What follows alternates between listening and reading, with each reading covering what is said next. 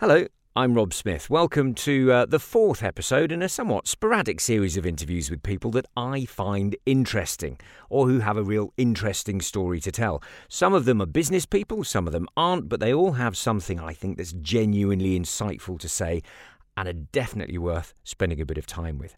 This podcast features a conversation with Sophie Astin, who spent 5 years as PA to legendary writer, thinker and environmentalist Douglas Adams, author of Hitchhiker's Guide to the Galaxy, The Meaning of Life, the Dirk Gently holistic detective series, Last Chance to See, and loads more.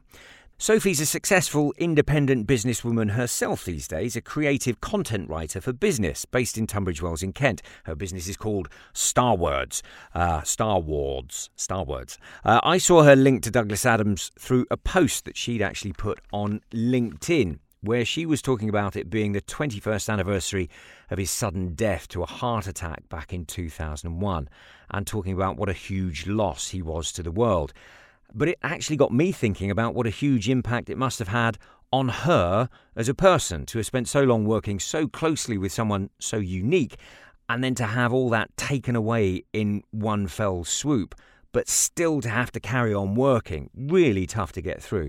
So I reached out to ask her about that and what actually happened and how it affected her. And I have to say, she was remarkably candid and honest about all of it. We actually met for a conversation at Sophie's house in May of 2022, and the recording starts at a point where, in fact, we'd been chatting about our kids, and I had mentioned that my son has a real interest in the environment and film, and is starting a course at UWE in Bristol with all of that in mind. Here we go. So he's very interested and concerned in the environment and the state of the world and what that's going to mean, and therefore what he can do about that. That's his sort of motivation for things. Right. Has he read Last Chance to See by Douglas Adams? No, he hasn't. What a segue. What a segue. That's actually the book that Douglas was most proud of writing. Yeah. Conservation was absolutely his sort of priority. And Mark Carwardine is based in Bristol, somebody that he should look up or follow on whatever social media, because he's the guy that sort of drove the whole trip, the whole mission that Douglas did out to Madagascar and all sorts of other interesting places to look at endangered species. Yeah. And sadly, some of them have gone now. Yeah. It genuinely was a last chance to see, wasn't it? Komodo dragon. I don't know if that's still. I think the no, Komodo there's still a dragon few is still Komodo alive. dragons. It's the black rhino, I think, that's gone, isn't it? Yeah. But no, Bristol is the place to be for that kind of thing, isn't it? Yeah. So, when Last Chance to See was being pulled together, you were working with Douglas at that point? No, that preceded me. That was. Don't ask me for the dates of that. No, I started working for Douglas in '96, I think it was, completely by chance. I'd been working temping, having started my career in advertising and realised it absolutely wasn't for me at all. Joined a temping agency in London, was sort of a bit hand to mouth because living in London is expensive, and I hadn't quite sort of planned for that. And I started temping, and which I loved, and got loads of cool sort of gigs and opportunities, Nickelodeon TV and all sorts of interesting places. And then the call came from the recruitment agency to say that this digital media company were looking for a PA for the founder, a guy called Douglas Adams. Okay, I'll go along for the interview. And they said, but you had no idea. I had absolutely no idea. And then nearer the time, they said, he's an author. He's quite famous, don't you? And I said, oh, right, Watership Down. That's the So quickly. Wrong Adams. Yeah. Got my rabbit anecdotes ready. Rocked up to the interview. And obviously it wasn't him at all. And I think that probably helped because I wasn't a fan. And he was surrounded by fans. Yes. And in fact, lots of my colleagues were fans. And they found it quite a struggle working with him. Because day in, day out. Well, because, this was a man, they'd grown up with his literature, with his radio series. And they genuinely just thought he was a bit of a god. And I kind of didn't come with any of that baggage. So anyway, I got the job. And that was 96. And it was... that was at a time when we were producing a video game called Starship Titanic. Right, okay. Which did pretty well of its sort, of its kind. a very artistic, elaborate video game. Well, I was having a look at that, and we might come back to it in a bit more detail later on, Sure. because he was an amazing sort of futurist, wasn't he? Yeah, in terms absolutely. of but he was well ahead of the curve on so many things. He invented the internet, really. In lots of ways. He was the first person in Europe to get a Mac. Yeah. I think the second was Stephen Fry, so yes, it's like pretty I good think company, there was always isn't that slight competition there. But Starship Titanic was the first attempt to have a kind of artificial intelligence conversation within a video game. Correct. And nobody's really managed to crack anything similar to that. And considering how woefully rubbish the technology was in comparison to where we are today, if Douglas was around today, he'd be doing some pretty extraordinary stuff, wouldn't he? Absolutely. And I think that all the time. I look at, everything that we do, that, we don't even think twice about it now, but if you think back to the last sort of 20 years since he died, the leap that we've made, that continues to go like that, is extraordinary, and he would be lapping it up. Yeah. Let's go back in time, because I often do say that. When I marvel at my phone and I say, look, we've got the Hitchhiker's Guide these days. Yeah. You have got all the information in the world at your fingertips, literally in the palm of your hand, and it's just astonishing. Yeah. So let's go back and be a little bit more general for a bit and talk about him as a person and your relationship with him. So what was it like when you first met him? What was he actually like? What did you think? Big, tall, physically tall. He was 6'4", something like that. So physically, he sort of had a presence that everybody felt. Just very smart and very funny in equal measures, but didn't ever try to make you feel stupid, even though he had a huge brain. He was very warm and welcoming to be around, and just a huge amount of fun. And how old were you then when you went to work with him? So I would have been in my mid-20s. Yeah. So it was quite a life-changing experience then. It turned out to be. I had no idea that it would become that, but it really did. And in the short time that I worked with him, 5 years until he died in 2001, very unexpectedly, the number of people that I met, it's hard not to sort of name drop, because it was just like, wow, I've suddenly just entered this incredible world of intellect and music. His contacts spanned so many different areas, whether it was charity and so he worked with this through Apple. There was a scheme called the Apple Masters Programme, and that was a group of sort of like-minded musicians and writers and all sorts of interesting people across the world who sort of think different. And he was one of them, and so every couple of times a year they would go to New York or San Francisco to the big new Apple launch of the next new product. They'd be given a whole heap of stuff, and they'd be sent home with it to sort of try it out and evangelise about it, basically. And I was able to go on a couple of these trips with him, and dinner one night, and Muhammad Ali is there, and Douglas says, Sophie, you must know Muhammad Ali. Yes, of course I do. Yes, we're on first name terms. I don't know, he had parties where, I met Salman Rushdie. If Salman meet Sophie, okay, right. Stephen Fry, people like that were sort of around quite a lot of the time. It was not a world that I was used to. No. Was it intimidating being part of that? No, because again, he just made you feel very, very at ease. Hence the sort of, the introductions just being very sort of off the cuff. Normal. Yeah. Of course. Because actually, as you know, in your role, famous people are only people. They've just done extraordinary things. Well, and that's the thing, isn't it? A lot of people never twig that, and they think that people who do anything that's publicly visible are different. And to be sort of... to have this sort of protective aura around them at all times, but actually they don't really want that. They want people to engage on a human level with them. Some do, and they need bringing down a peg or two when you meet them. Because I've never met anybody who's, people with that kind of massive ego, people who think they're better than everybody else. Yes. They are just people. I did meet a couple of those who I won't mention by name, but you would have heard of them.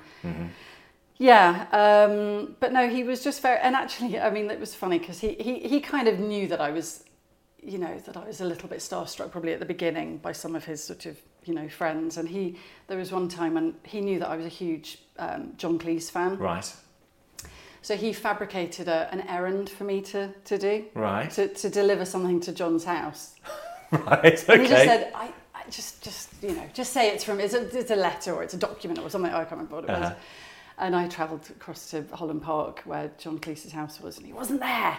But he did wangle me some tickets to the premiere of Fierce Creatures, which was the the film he was doing at the time. Fish Called Wanda, exactly, which was a favourite. So yeah, he was very, very kind and accommodating to my star-struckdom.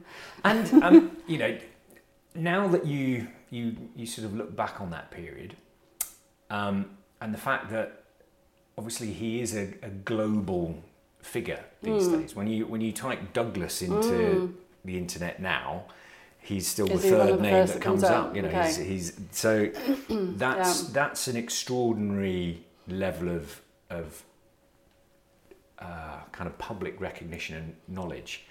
How do you kind of frame that with your life as what your life is now? Because well, my mum, who is obviously a big fan of mine because she's my mum, would always refer to them as my glory days because that was a time when I lived in London. I was sort of living the life really, and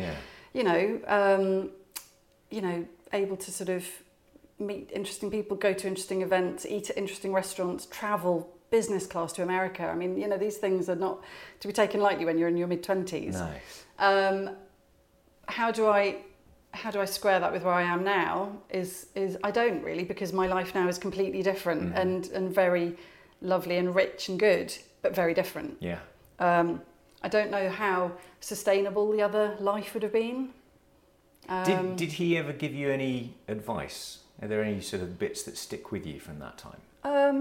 Well, towards the end, when there was a bit of kind of upheaval with sort of the business was then taken over by the BBC, and there was a bit of kind of flux, and I was taken over to the BBC for a short while, and Douglas was very keen for me to stay with him as his personal assistant, and he was moving to America at that point.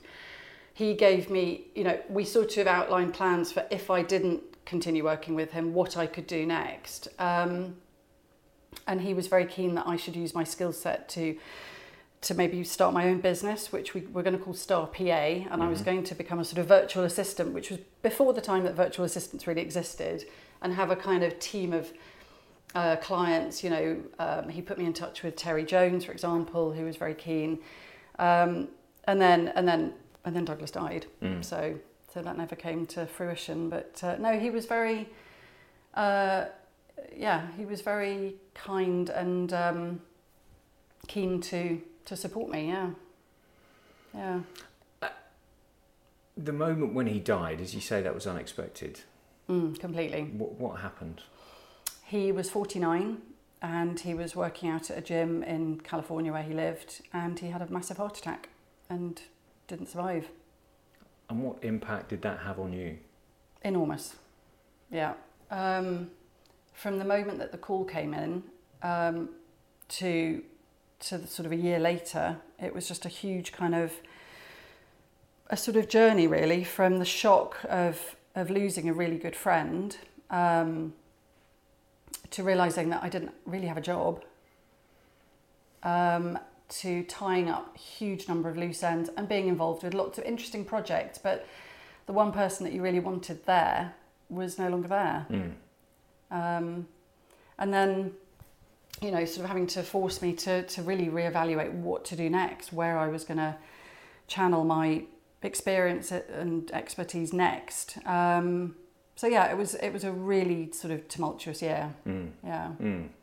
Because he's clearly such an enormous character, and you were working with him on a daily basis for what, 5-6 years? Yeah. I mean, from the first phone call in the morning, because towards the end, he was in California and I was in London, so we had an 8-hour time difference. So I would phone him at what did I phone him? I'd phone him at the start of my day. That was it. So he was 5 hours behind. No, 8 hours. I'm just trying to get that right actually. So I'd ring him at the end of my day. That was it, just as he was getting up. Just to check in with email and what's in the calendar today, and stuff that needed to be done. So it would always be the sort of first thing and the last thing that I did. Yeah, I mean, it was a full-on role. yeah, it was like having that taken away overnight was huge. And he was, I mean, he wasn't just your boss though, was he? You know, he was a friend. Absolutely, yeah. We spent a lot of time together, and what sort of intrigues my children now is that, you know, I've got some books here that, you know, various biographies and so on. Mm-hmm. And you look in the index and there's Sophie Astin with, you know, several sort of entries, and you sort of don't realise until you look back, sort of, I don't know, maybe that I was quite an important person in his life as well, because I kind of ran his operation, his diary. I helped to run it. I didn't run it entirely, but I helped. Did my part. But yeah, there was a lot of stuff that you would have organised that wouldn't have happened if, because famously, he loved the sound of deadlines whooshing by. Yes. He was difficult to pin down to actually get anything finished and done, and that was you were kind of corralling Douglas Adams wrangling all the time. I did have to do quite a lot of that, but all with a huge sense of humour, and I don't remember any sort of, I don't know, you know, when you sort of think of bosses being kind of barking orders or being snappy or whatever, I genuinely don't remember him being like that ever. He was a very easygoing person to be around. So John Lloyd, the BBC producer who created all sorts of stuff and worked very closely with Douglas on a number of projects, I think including the original Hitchhiker's Guide, I think. I'm not completely sure on that, but they certainly knew each other very well. And he tells a lovely story about the last time they had lunch. Okay. And at the beginning of the lunch, Douglas said to him something along the lines of, I've figured it out. I know the answer to what we're here for, what our purpose is. And John Lloyd then said something along the lines of, at that moment, I had a kind of a choice as to whether to say, oh, really? And then Douglas would talk at me for the next 2.5 hours about it, and I wouldn't find out anything about, you know, anything else. Or I could say, oh, that's interesting. How's the wife and kids? Yes. And we could have a nice lunch and talk about those things and come back to it later. And he chose the latter option and said, you know, oh, really? That's interesting. Okay, how's everything else? And then they talked about stuff and had a nice lunch. And then, as he put it, then the bastard went and died. Oh, God. So he never got to find out. Yeah. You know, and he said that of anybody he's ever met, Douglas Adams was the one person who might have genuinely come up with a good meaning of life thing. Beyond 42, yeah. Did you ever get any hints of what his philosophy was then? No, but I do know that he would have had a huge amount more to give. And actually, when I was involved in the Salmon of Doubt, which was the publication of his sort of previously unpublished works, you know, there was a lot of stuff in that. I was slightly ambivalent about whether we should be doing that, actually, because I sort of thought if he hasn't chosen to publish it now, why would he want to have it? And he was he was a perfectionist. He was scrupulous about what went out and what didn't go out. And I mean, he would do lectures, his keynote speeches and lectures around the world, and he would fine tune them to the last word, and spend hours and hours or maybe days doing that, and then change one sentence. That was, you know, that was his craft, you know, and that's probably why the deadlines whooshed by, because he couldn't be rushed with things. So when the book was first mooted, I was a little bit worried that, you know, what would he have wanted? Would he have been happy for that to go out? And of course, we don't know. The same with the Hitchhiker movie, you know, purists will say it wasn't as good as it could have been, and some people absolutely love it. It's a Hollywood version. It's what he always wanted. Did you like it? But he never saw it, so... well, as I said at the beginning, I'm not a Hitchhiker purist fan, so I look at it quite objectively, and I think it's a great fun film. Yeah, my kids love it. You know, they're the next generation along, and then some. But yeah, there's always going to be fans. The thing with Hitchhiker's fans is they know every single nuance of every scene, don't they? Yes. You know, and then you get the same with sort of Lord of the Rings fans or Star Wars fans. And there are some people, or Patrick O'Brien, Master and Commander. So exactly. Like if every detail isn't right, then the whole thing is wrong. Exactly. But the thing with Hitchhikers is that when you look back at the history of it, the radio shows had certain things, and then the first Hitchhiker's book came out, and that bent all sorts of things quite radically differently to the radio series, and the second radio series happened, and then the Restaurant at the End of the Universe sort of combined bits of the two radio series, And there are really big bits that don't match up between and the radio and the books and the telly. Well, of course, that's evolution in the same way. But Douglas was part of all of those. Well, exactly. He created all of those. Yeah. So if you're going to be a purist about stuff and say no, that version is the correct version, then you're dissing that version. Yeah. And they just happened at different points in different bits of the creative process. And actually, I think at the end of the day, the fact that the film was made at all, he used to say it was like cooking a steak by breathing on it. It was just this laboriously long progress that just wasn't happening. And he'd moved out there in order to have it made, and sadly, died. It didn't happen at that time. No. Do you have and you've said that you weren't a fan when you started. You're going to ask me if I've got a favourite book, aren't you? I am, yeah. No. That's not the question to ask me. Move next. Okay. Because the other bit that always gets forgotten a little bit, and I think is a real crime, is the Dirk Gently stuff. Yeah. I think it's great. Yeah. And it's never quite hit with the public in the same way that Hitchhiker's Guide did. I think that was a proper zeitgeist moment when that happened. It was made into an HBO series. I think it was in America a couple of years ago. Recently, Mangan as well. They did a version, didn't they? Yeah, that's right. Yeah. That's right. Yeah. And that's the thing. I think he was sort of so famous for the Hitchhiker books that people sort of forgot about all his other stuff. And as I said at the beginning, Last Chance to See was he would have said was definitely his best book. Mm-hmm. Yeah. The one he was most proud of, I think. I have to my shame, say that I haven't read that. Okay. So I shall have one to look get out Charlie, a copy. I think. Yeah. Yeah, definitely. So yes, conservation clearly was an incredibly important part of his life, wasn't it? Yeah, and I'm not quite sure even how that sort of first came about, but he was patron of Save the Rhino and the Dian Fossey Gorilla Fund. And was really very active, with helping both of them. Didn't he climb Kilimanjaro dressed as a rhino? He did, yeah. In a which is not something that if you'd met Douglas you would have thought was a particularly straightforward task, but he did it, yeah. Amazing. With a team of other people, yeah. Amazing. Yeah. So let's talk about you a little bit, because we talked about him because you did survive that happening. I did. Massive emotional trauma that would have been. Yeah. You kept the star bit of the Star PA. I did actually, yeah. And actually, if you look around my house, you'll see, and it's not a deliberate thing, the star motif, if you like. You can see them on my garden out there. It's quite a sort of running theme through my life, and it's definitely not intentional, but it's always been there. Mm-hmm. Yeah, I have got lots of stars in my house actually now I look around. Star earrings even. So yes, it was kind of inevitable that my business that I have now is called Star Words. And I basically create written content for businesses, whether that's website content, blogs, articles, white papers, you name it. Mm-hmm.